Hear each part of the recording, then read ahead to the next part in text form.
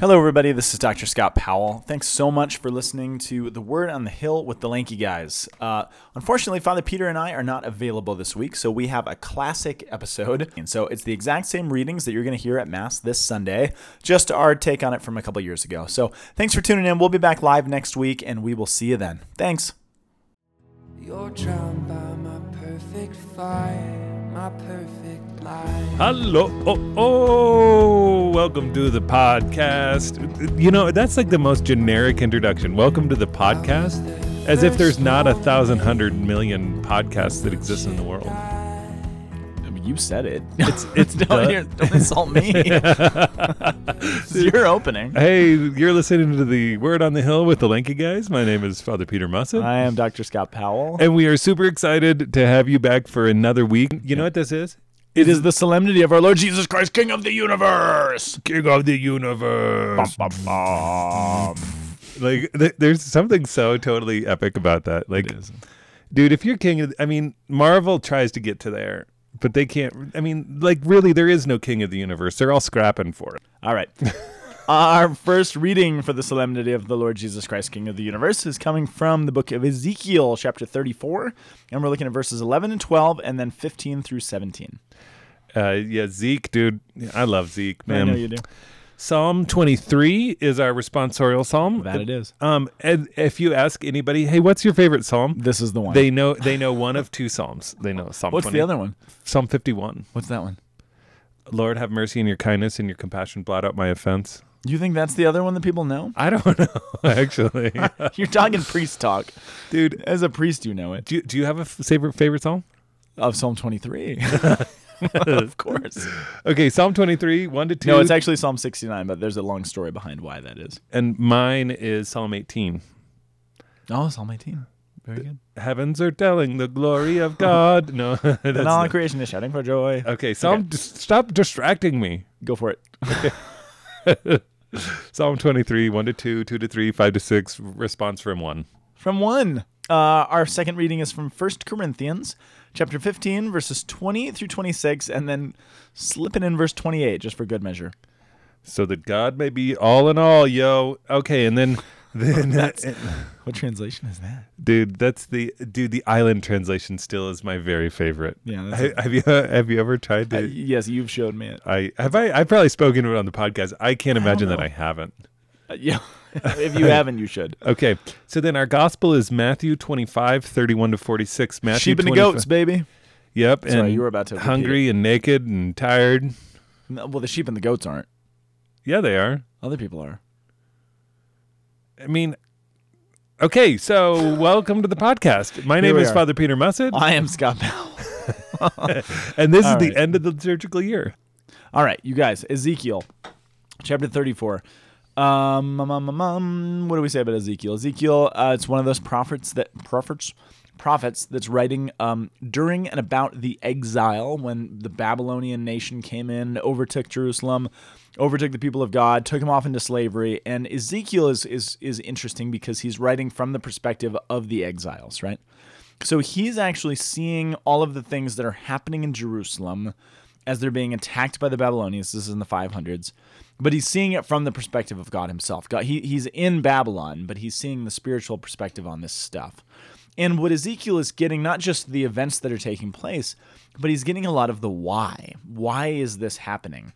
And the passage that we have is great, but if you'll indulge me, Father Peter, I want to read a little bit of the context. Okay, contextualize me up in here, dude. Because I think it's interesting. So the chapter 34, the reading that we'll get at Mass is the Lord saying, I'm basically going to be the shepherd of my people. I will come and tend to my sheep as a shepherd tends his flock. So this is where, we get the image of God as shepherd. And of course, Jesus comes then in the gospel and declares himself the good shepherd. We get a lot of the imagery from here. But you got to go back and ask yourself the question, okay, why does God need to be shepherd? God is God, right? Why does he have to take on that other role? And it's because of what it says in the beginning of chapter 34. You ready for this? Ready. Okay, this is intense. So you ready for this? You feeling? Dude, you feeling prepared? I've been in a yurt for a long time. I'm ready to go into a tent. Fair enough. All right. The word of the Lord came to me. Son of man, this is Ezekiel. Prophesy against the shepherds of Israel. The prophets never have a pleasant job. So he's saying, hey, I want you to go prophesy. God is saying to Ezekiel, go and yell at the shepherds. Now, who are the shepherds of the people of Israel at this time? This is the question. I mean, maybe this is way prior to Jesus. This is it's easier than you're giving yourself credit for.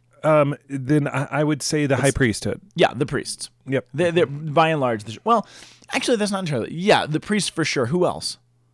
So the priests were the spiritual leaders, but they also have the sort of secular leaders. So the kings, the priests, the power structure of Israel, right? The king was supposed to be a shepherd in a certain sense. Right. Remember, aside from just the priests, and this is the thing about Israel and sort of what got them into trouble, the king of Israel was not supposed to simply be a temporal leader. And I mean, this is a very modern idea. The whole concept of the separation of church and state is a modern concept. In the ancient world, you can't separate the spiritual life of a nation from their political life, right?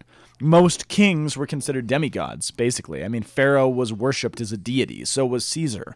Now, what's different in Israel, they are not to worship the king, but the king is supposed to sort of be a representative of God. He's supposed to be a visible sign, an embodiment on earth.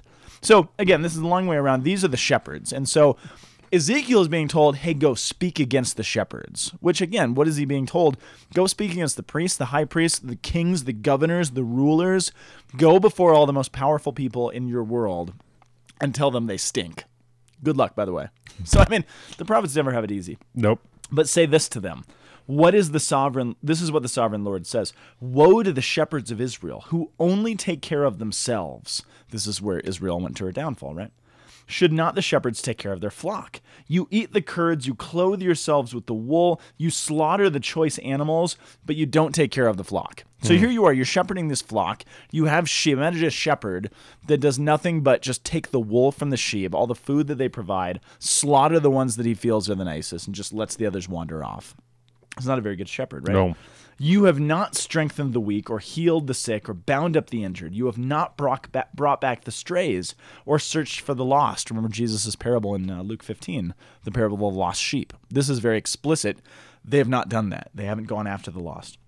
You have ruled them harshly and brutally. And so, as a result, if you have a shepherd who stinks, what's the logical result? Get a new shepherd. No, but what's the consequence? I mean, what happens? Oh, the sheep are scattered. The sheep are scattered, right? What's a shepherd do? You're supposed to keep the sheep together. And that's what he says. So they were scattered because there was no shepherd. And when they were scattered, they became food for the wild animals. Now, the analogy is becoming pretty real, I think, for Ezekiel. What is this analogously talking about? The sheep got scattered and eaten by the wild animals. Is it the like Babylonians or the Archimedes well, the nations. Foreign nations. Yeah, so I mean, where is Ezekiel? Where is Israel when Ezekiel is writing this? They're actually being hauled off in exile. They're being taken captive and basically eaten in a certain sense by these political enemies. Do you remember in Daniel? Daniel has that vision of the animals coming out of the sea, and each of the animals represented a nation that will come out of the earth and basically brutalize the people of God.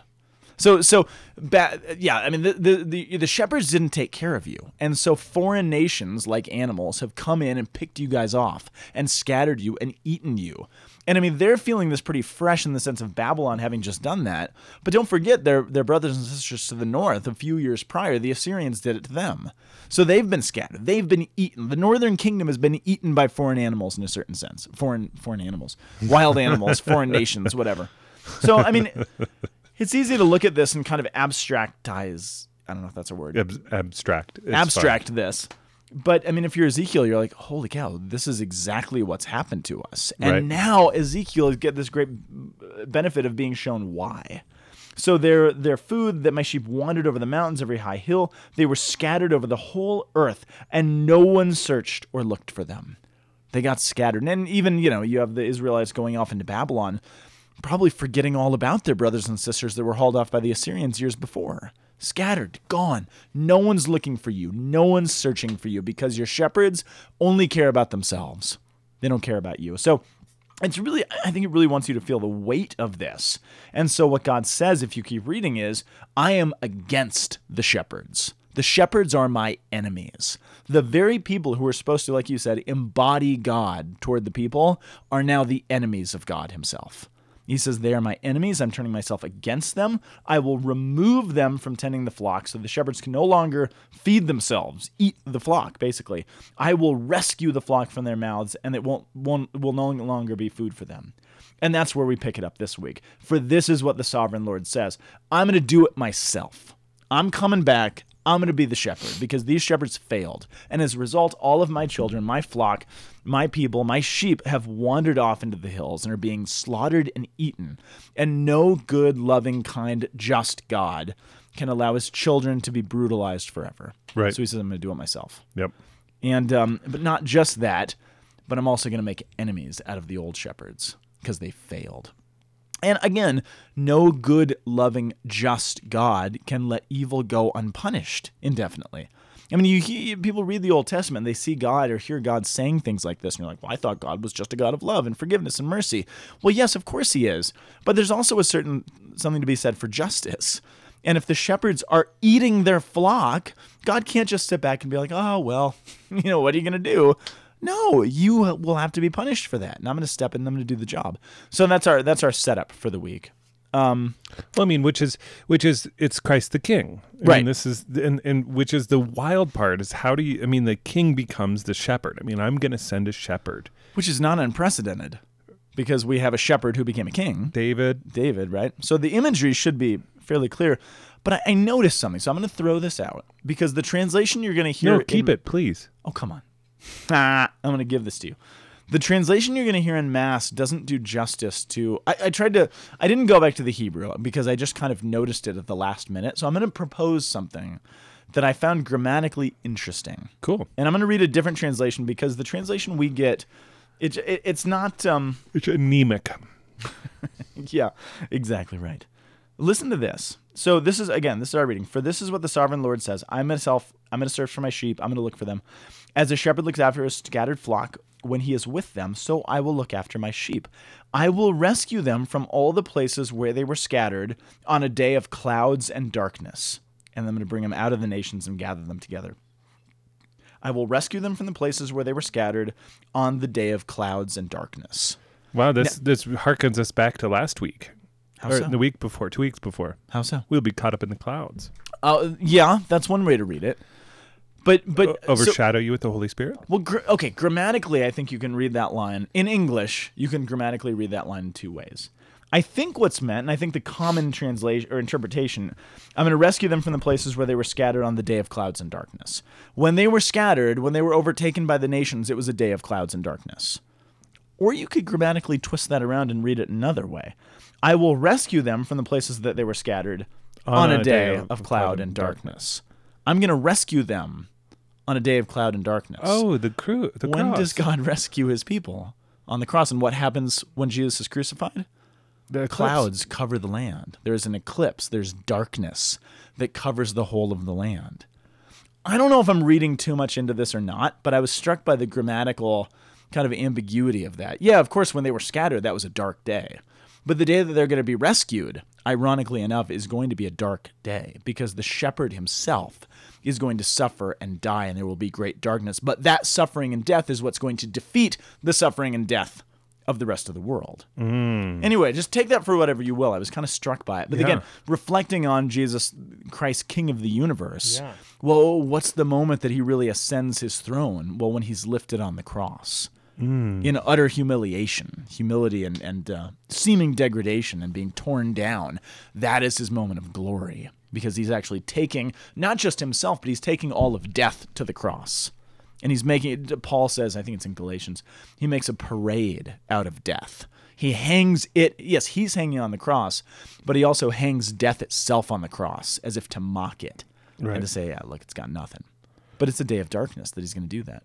Yes. Anyway, I was struck by that. So take it for what you will. Dude, well, that's where we go into the Psalm, which is the Lord is my shepherd. There's nothing I shall want. Like, when it comes down to it, if we're going to face off against anything, it's death. I mean, that is the primordial human question that we are all faced with, and not even taxes. You can evade taxes. I mean, if you really are serious about it, but nobody evades death. No. Everyone lives, but not everyone truly dies. Thank you, William Wallace. Oh yeah, hold on. I think I messed that quote up. Wait, no, yeah, you did. You got me. Yeah, that's like, but that's the thing that's beautiful is that, like, I think that there's a sense that Psalm 23. I mean, we always get this at funerals. We have this moment that the Lord is my shepherd. He is doing good things for me. I know that I'm going to be provided for. I know that I'm going to be sought out, and that I'm going to be cared for and loved. And even though I walk through the dark valley, I fear no evil. We don't get that in this particular one. So I have a little bit of a bone to pick with this psalm. Not with the psalm. With the understanding of the psalm? Not with I don't think anyone misunderstands it, but I know it's read at funerals all the time. And that's very beautiful, and it's very good. And I think there's something very good about that. The Lord is my shepherd, I shall not want. In verdant pastures, he gives me repose. Beside restful waters, he leads me. He refreshes my soul. I mean, I think part of the reason it's read at funerals is that this is a eschatological way of looking ahead toward the glory of heaven and the peacefulness when we will finally have rest. But I think that's to not do it its full justice. Yeah, that's a part of it. But if you read it in conjunction with the first reading, the Lord is coming to be our shepherd now. It's not a metaphor. He really did come. He took on flesh and blood. He became our high priest. He became our king. I mean, that's what the shepherds were, right? There were priests and kings, and there were people who went and cared for the people. He did that. The only reason you're a shepherd to St. Thomas Aquinas Parish is because Jesus is the true shepherd, and you are united to him. But all of that is to imply a very here and now reality. The Lord is my shepherd. There's nothing I shall want now. Right. Because now he's with me. He in verdant pastures, he gives me repose now. Even though there's chaos all around me, even though there's war and bloodshed and violence everywhere else, I'm actually following my shepherd through the dark valley, and I'm being protected from those things. Even though I will face them and experience these things from time to time, he's still going to guide me in right paths for his name's sake. But it's not just a psalm that's kind of high in the sky and maybe someday we'll have peace. Someday he'll guide us to restful places. No, he's actually wanting to do all of those things in the midst of the chaotic world. He is shepherd now. Does that make sense? Sometimes I think we want to overemphasize the after death part of this. Yeah, it doesn't really make sense. What I'm saying? Yeah. I'm just kidding. I'm feeling a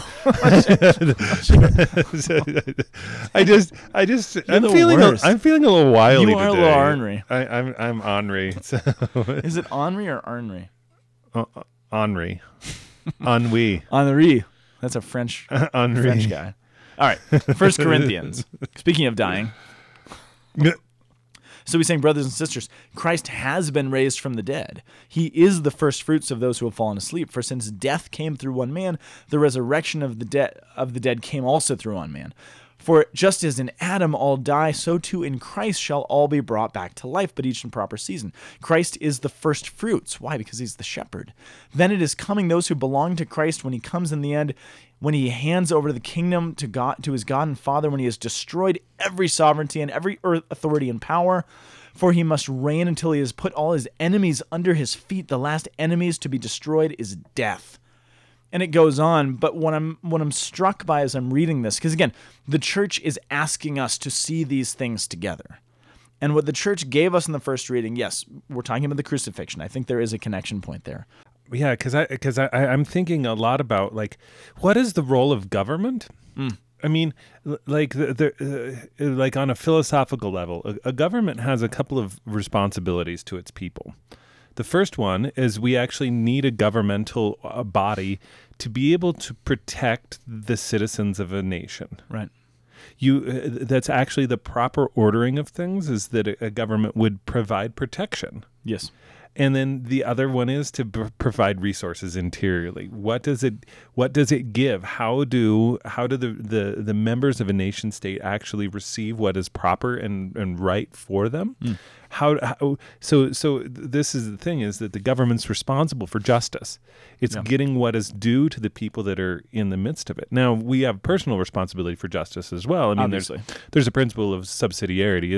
You handle the justices on the level that you should. Right. But a huge obligation is the protection of the nation, of the people within its borders. And so what we're seeing is that Jesus, on the feast of Jesus Christ, the King of the universe, we're looking and we're saying, what is the true enemy here? Now, we're moving from the kind of proximate and kind of subsidiarity from this kind of expression of the immediate enemies. It's like we have got to get Israel right. If we don't get what we're doing right here, then we can't actually provide the resources for the people who are meant to be called and gathered into Israel.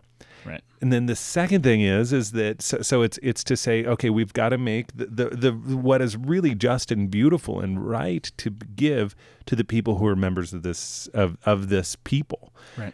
The second one is to defeat the enemy, and the actual ultimate real enemy. And so what we're seeing is on Jesus Christ the King, we're moving from the proximate to the more universal. Yes. Right. Yeah, absolutely. And so that's how I'm reading this, and I'm seeing that, and then the last enemy to just be destroyed is death, because he says he's gonna destroy every sovereignty, everybody who thinks that they can function without God. Which is it just doesn't work. Right. I mean, like, it's intrinsic to it. You move yourself away from God, and there's destruction. You may be able to flower for a little while, but it's going to still destroy itself. And then when everything is subjected to him, then the Son himself will also be subjected to the one who's subjected everything to him, so that God may be all in all. And we end up in this Trinitarian moment of profound beauty. Yes. Which is what the ultimate justice of God is moving us towards, is this inclusion into the Trinitarian life. But but God is taking responsibility in his lordship and his sovereignty to remove those barriers that prevent us from being able to actually to engage. Say that last part one more time. God in his sovereignty is removing the barriers that would prevent us to be able to, truly engage with his plan of salvation, his plan for the nation of Israel, i.e., death. Yes, and all of death's subsidiarities and its tributaries. Ooh, that's very good. But it's also a good reminder, Again, Paul, the first reading is speaking in the time of the Babylonians. Paul, the second reading is speaking in the time of the Romans. What it's ultimately saying is, you have some enemies that you're dealing with. There's Rome, there's Babylon, there's the high priests that have gone off the wagon. There's all these people, but ultimately, the enemy is death. It's the evil one himself who has actually become. I mean, really, if you read between the lines, what he's saying is, the evil one has become your shepherd. Or the evil one has sort of taken up the role of shepherd, false shepherd, makes you think of the shepherd. And the ultimate solution is never going to be an earthly shepherd. It's going to be the triune God. Yes. Dude, I'm really obsessed right now, by the way, with the Antikythera mechanism, which is purported to be the world's first computer. Okay. And what it does is it takes up Babylonian cosmology and accurately predicts in a geocentric way the retrograde motion of the 5 visible planets, the phases of the moon in 19-year cycles. I mean, like, it's mathematically absolutely gorgeous. It's beautiful. I mean, it's actually basic, but it's a computational geared mechanism that allows specifically too for the prediction of eclipses. And of course I'm listening to the podcast today in my own heart from this view of, why would anybody want to predict an eclipse? Because I don't know. Well, I mean, just from what we hear today, we have a prophetic action that God is going to come and provide for his people on the day of darkness. Yeah. That he's going to shepherd them on the day of darkness. I don't know. It's just one of those things to where, like, I'm trying to understand. I'm there now. I think I'm there. I mean, eclipses are cool and they're kind of freaky. Like they're an eerily wonderful and strange thing. But then I'm just trying to understand why somebody would want to understand that. But I think that that's actually really part of this. I think that it feeds in that even in the Babylonian existence, in their interactions with Israel, may have actually taken up an idea of a prophetic experience being taken up in the midst of an eclipse. Well, and not to mention, I mean, where do I think it's related? The wise men right? The Magi are probably coming from Babylon. Right. They're coming from Iraq. So, I mean, all of this does coalesce in these kind of interesting ways, right? It's just this reminder that God's ways are far beyond ours. Which Kinda leads, cool. Speaking which of. leads us into Matthew 25, the sheep and the goats. The goats and the sheep. Dude, Yeah. goat eyes still freak me out, dude. Goat eyes? Yeah. Do you come into contact with goat eyes a lot? Dude, I mean, when was the last time you saw a goat? I don't know. Dude, they have these weird. They don't have round retinas. They've got slit retinas. Really? Yeah, so that they look like evil. Okay. Pure unadulterated evil. Oh, okay. So you're getting mean with goats. Here, okay, I gotta say. And I hate manchego cheese. Is that from goats? Goat Yes. cheese. I like goat cheese. Okay, here's the thing. All right, goats are creepy looking. I'll concede you that, right? You don't make that face. I'm conceding your point. Goats are creepy. Here's the thing, though. Yeah, no, I just showed me a close up of a goat eye. That's horrible. Dude, I mean, Okay. look at that eye. Does that inspire No, dude, love? you're oversimplifying this. This is a chicken or the egg thing. I think the reason that we think goats are creepy is partially because of the lore that is developed around this passage. He just looks lost. He just looks like a lost soul. Come on, fainting You're goats. just finding the worst pictures of goats. Goats are okay. Those are creepy eyes. Come on, man. Dude, I mean, this is the power of the iPhone, ladies and gentlemen, right here. The iPhone. Get it? Because you're showing me pictures of eyes. Here's what I know. In the ancient world, sheep and goats, sheep is sheep plural as sheep? Sheep and goats were seen as economically pretty much equal. Okay. So there's not more value to it. It's not like a flock of sheep are way better or more valuable than a flock of goats. Stop showing me goats.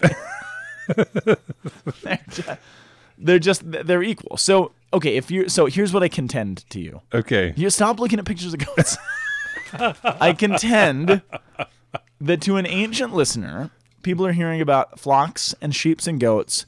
There is no semblance that before Jesus says what he's about to say, there is no sense that one is better than the other, or one is sort of sinister and one is more pure. Sheep and goats are simply commerce. They're animals. They have the same sort of cultural and economic value in the world. They're sheep and they're goats. They're usually flocked together. They're shepherded together. There's interaction between flocks. And it's not... Does that make sense? There's no... At face value, there's no self-evident disparity or discrepancy between sheep and goats. They're just two flocks. Both equal. So basically, this is. I think that Jesus had it in for the goat economy. That was actually this is a part of the early church that they really had. They had it in for the goat herders. Scholars don't know why Jesus chose to make that distinction. Scholars just don't know because there's nothing intrinsic about sheep being better than goats or goats being worse or more sinister than sheep. Now, if it was dogs and cats or something. Like, I can definitely see the cats having the shifty eyes. You want to talk about shifty animals. Yeah. Goats are just dumb. They just wander around and eat stuff. And then they fall over if they get scared. Yeah, I mean, which is kind of the same as sheep. They just kind of wander around and eat stuff. Anyway, okay, all of that is to say, the reason I think that's important, it sounds like I'm belaboring a silly point. You are. Well, The reason I'm belaboring it is partially because you... and my and your ways. iPhone. But the other thing is that I think part of what he's trying to get at, because it's tempting to go about in the world and be like, and this is what you see the Pharisees doing this, you see people in the Bible doing this all the time. You see, we all do this. We want to look in the world and find the distinguishing characteristics of the evil people. Those people over there who are bad. Those people over there who deserve judgment. And I think part of the brilliance of this, I don't know if it's a parable exactly. I guess it is a parable. Is showing that you don't know where the evil and where the good are. Some people who look good actually have grave evil inside of them. And some people who look like the worst people in the world are some of the most profound saints. And that's, I think, there's built-in confusion here. Wait, they're just sheep and goats. Yeah, but they're mixed together. And it's the whole idea that good and evil is mixed together in all of us. And we have to choose. We have to use our will and the grace that's given us to choose between the two and to work through them. But there's nothing about, oh, you guys are obviously goats, therefore you're shifty-eyed and kind of bad. Do you know what I mean? Yeah. And even look at Jesus's group of disciples who were following him. We have tax collectors. We have Pharisees. We have former prostitutes. We have all the people that everybody wants to look at and be like, oh, yeah, you guys are the goats. You guys are the ones who deserve judgment. And then you have the Pharisees, the religious leaders, the cream of the crop, who are actually the ones who oftentimes deserve judgment. So there's a built-in aspect to this parable where, yeah, it's not self-evident who the good ones and who the bad ones are. And so Jesus gives this parable. He's like, he's going to come, I'm going to come. And again, we're at the end of what's called the eschatological discourse. So Jesus is talking about essentially the end times, when I come. Partially about when he comes into his glory, which is when he's going to be taken up to his cross and enthroned, but also with connotations of when I come again. In the end, as ultimate shepherd that will be recognizable, and I'll separate, the sheep from the goats. But what he says is he goes to the sheep and he says, you guys, you're going to come and be blessed with my Father. Why? Because when you saw me naked, you clothed me. When you saw me hungry, you fed me. When you saw me, needing drink, you gave me to drink. And they're like, we didn't know we were doing any of that. And he's like, well, you did it. So well done.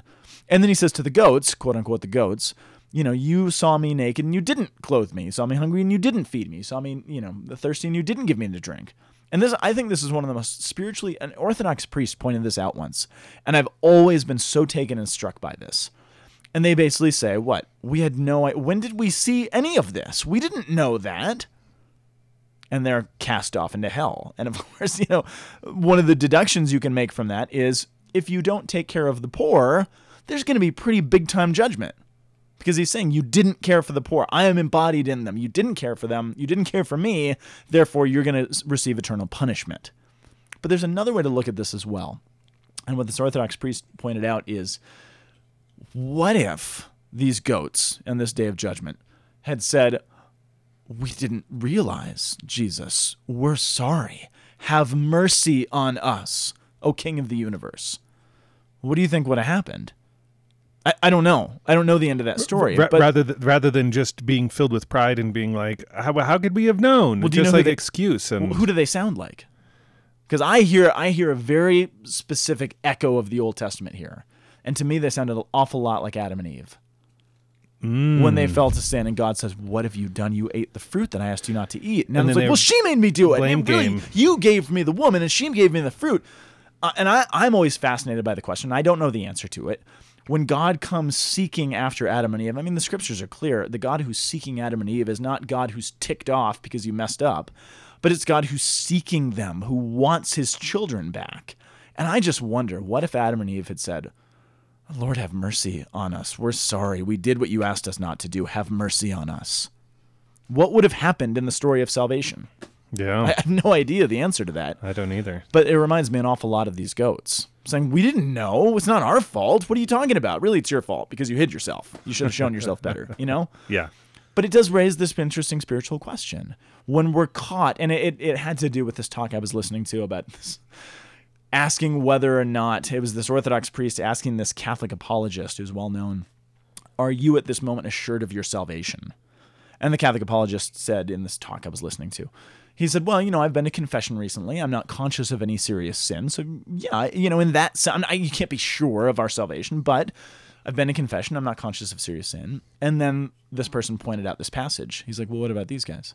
They didn't realize. They were in serious sin and seemingly don't realize that they are. What does that say about our own spiritual lives? What does it say about the fact that when judgment day comes, when the Lord approaches me, when the King of the universe, the good shepherd, comes face to face with me, how much am I going to be hung up on what I think I've done right?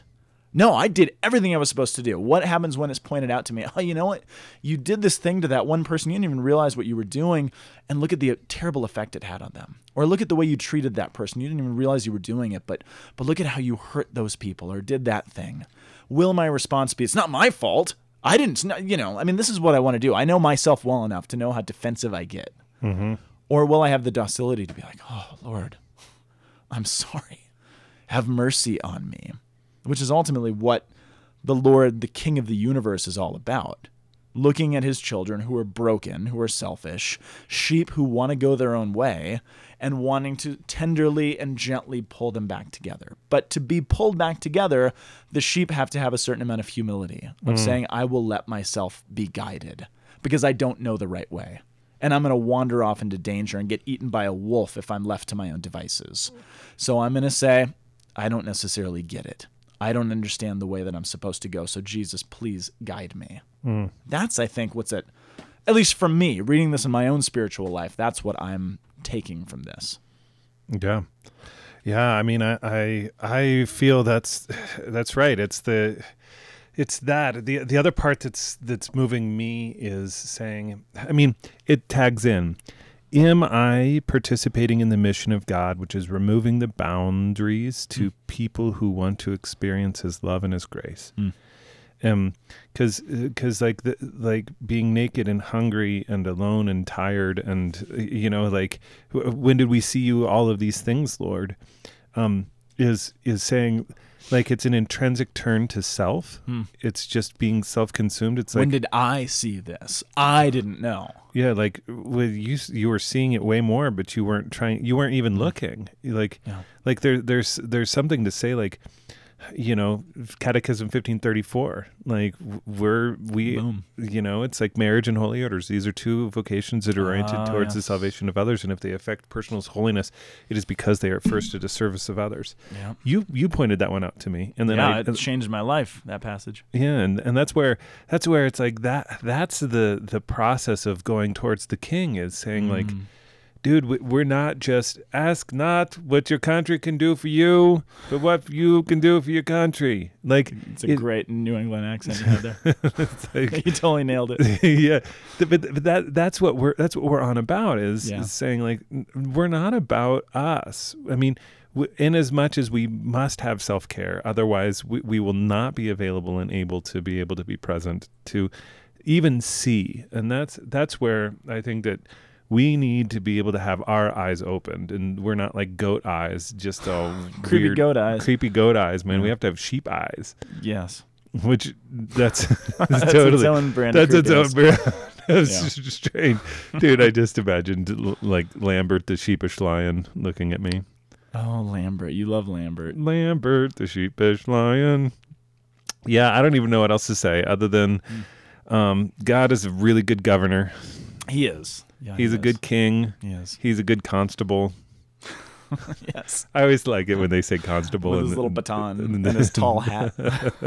And his monocle. Oh, dude. Love you guys. Keep the funk alive. See you then. Bye. The Word on the Hill is a production of the Aquinas Institute for Catholic Thought here in beautiful Boulder, Colorado. You can find us online at www.lankyguys.org. See you next week.